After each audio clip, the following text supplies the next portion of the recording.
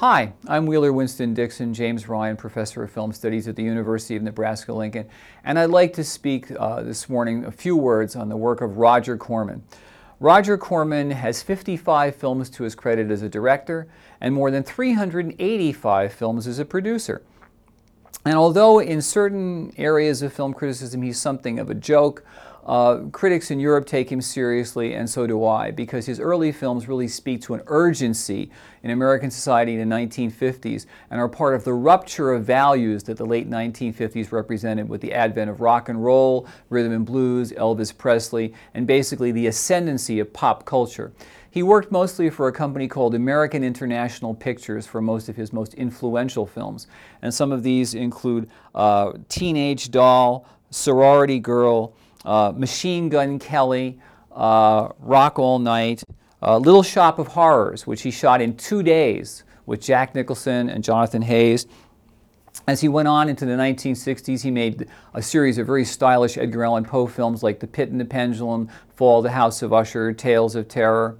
He retired from directing after making a few final films, The St. Valentine's Day Massacre, a great film for 20th Century Fox, and his last film as a director, Von Richthofen and Brown, in 1971, although he made a brief return to the director's chair in 1990 with Frankenstein Unbound. He basically became more active as a producer with his own company, New World Films, and later Concord Films, and also, unlikely, many people thought, a champion of foreign filmmakers importing things like Amarcord by Federico Fellini, and also furnishing the financing for Ingmar Bergman's Cries and Whispers when no other Hollywood studio would.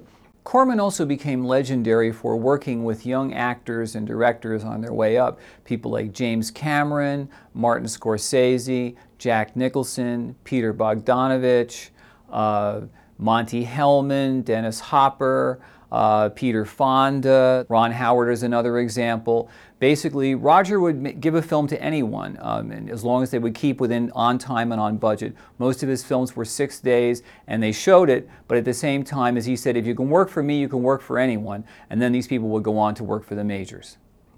Roger Corman is a fiercely independent person who just won an honorary Academy Award for his life's work. His films are always genre pieces, but they always have a message inside. So I recommend that you check out the early films of Roger Corman as a director. His work as a producer, much more problematic. His work as a director, extremely interesting, and tells us a lot about the 1950s and the way that societal mores were changing during this period. I'm Wheeler Winston Dixon, and this is Frame by Frame.